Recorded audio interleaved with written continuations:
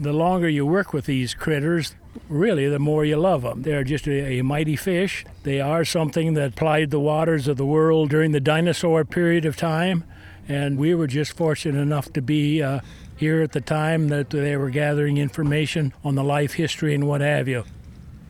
So we took the eggs, and we had a private fish hatchery guy by the name of Reverend Lang. He was a Lutheran minister that had trout ponds and, of course, had raised his own trout. He put them on trays that he utilized for rearing his trout species, then took care of them and cleaned them and watched them, but it wasn't too long. In a couple of days, they started fungusing up, and it wasn't a successful deal. I don't think we got one fish out of it. No, we didn't. We had the whole batch of eggs that we had taken had become fungus. In another 10 days, all of the eggs were dead.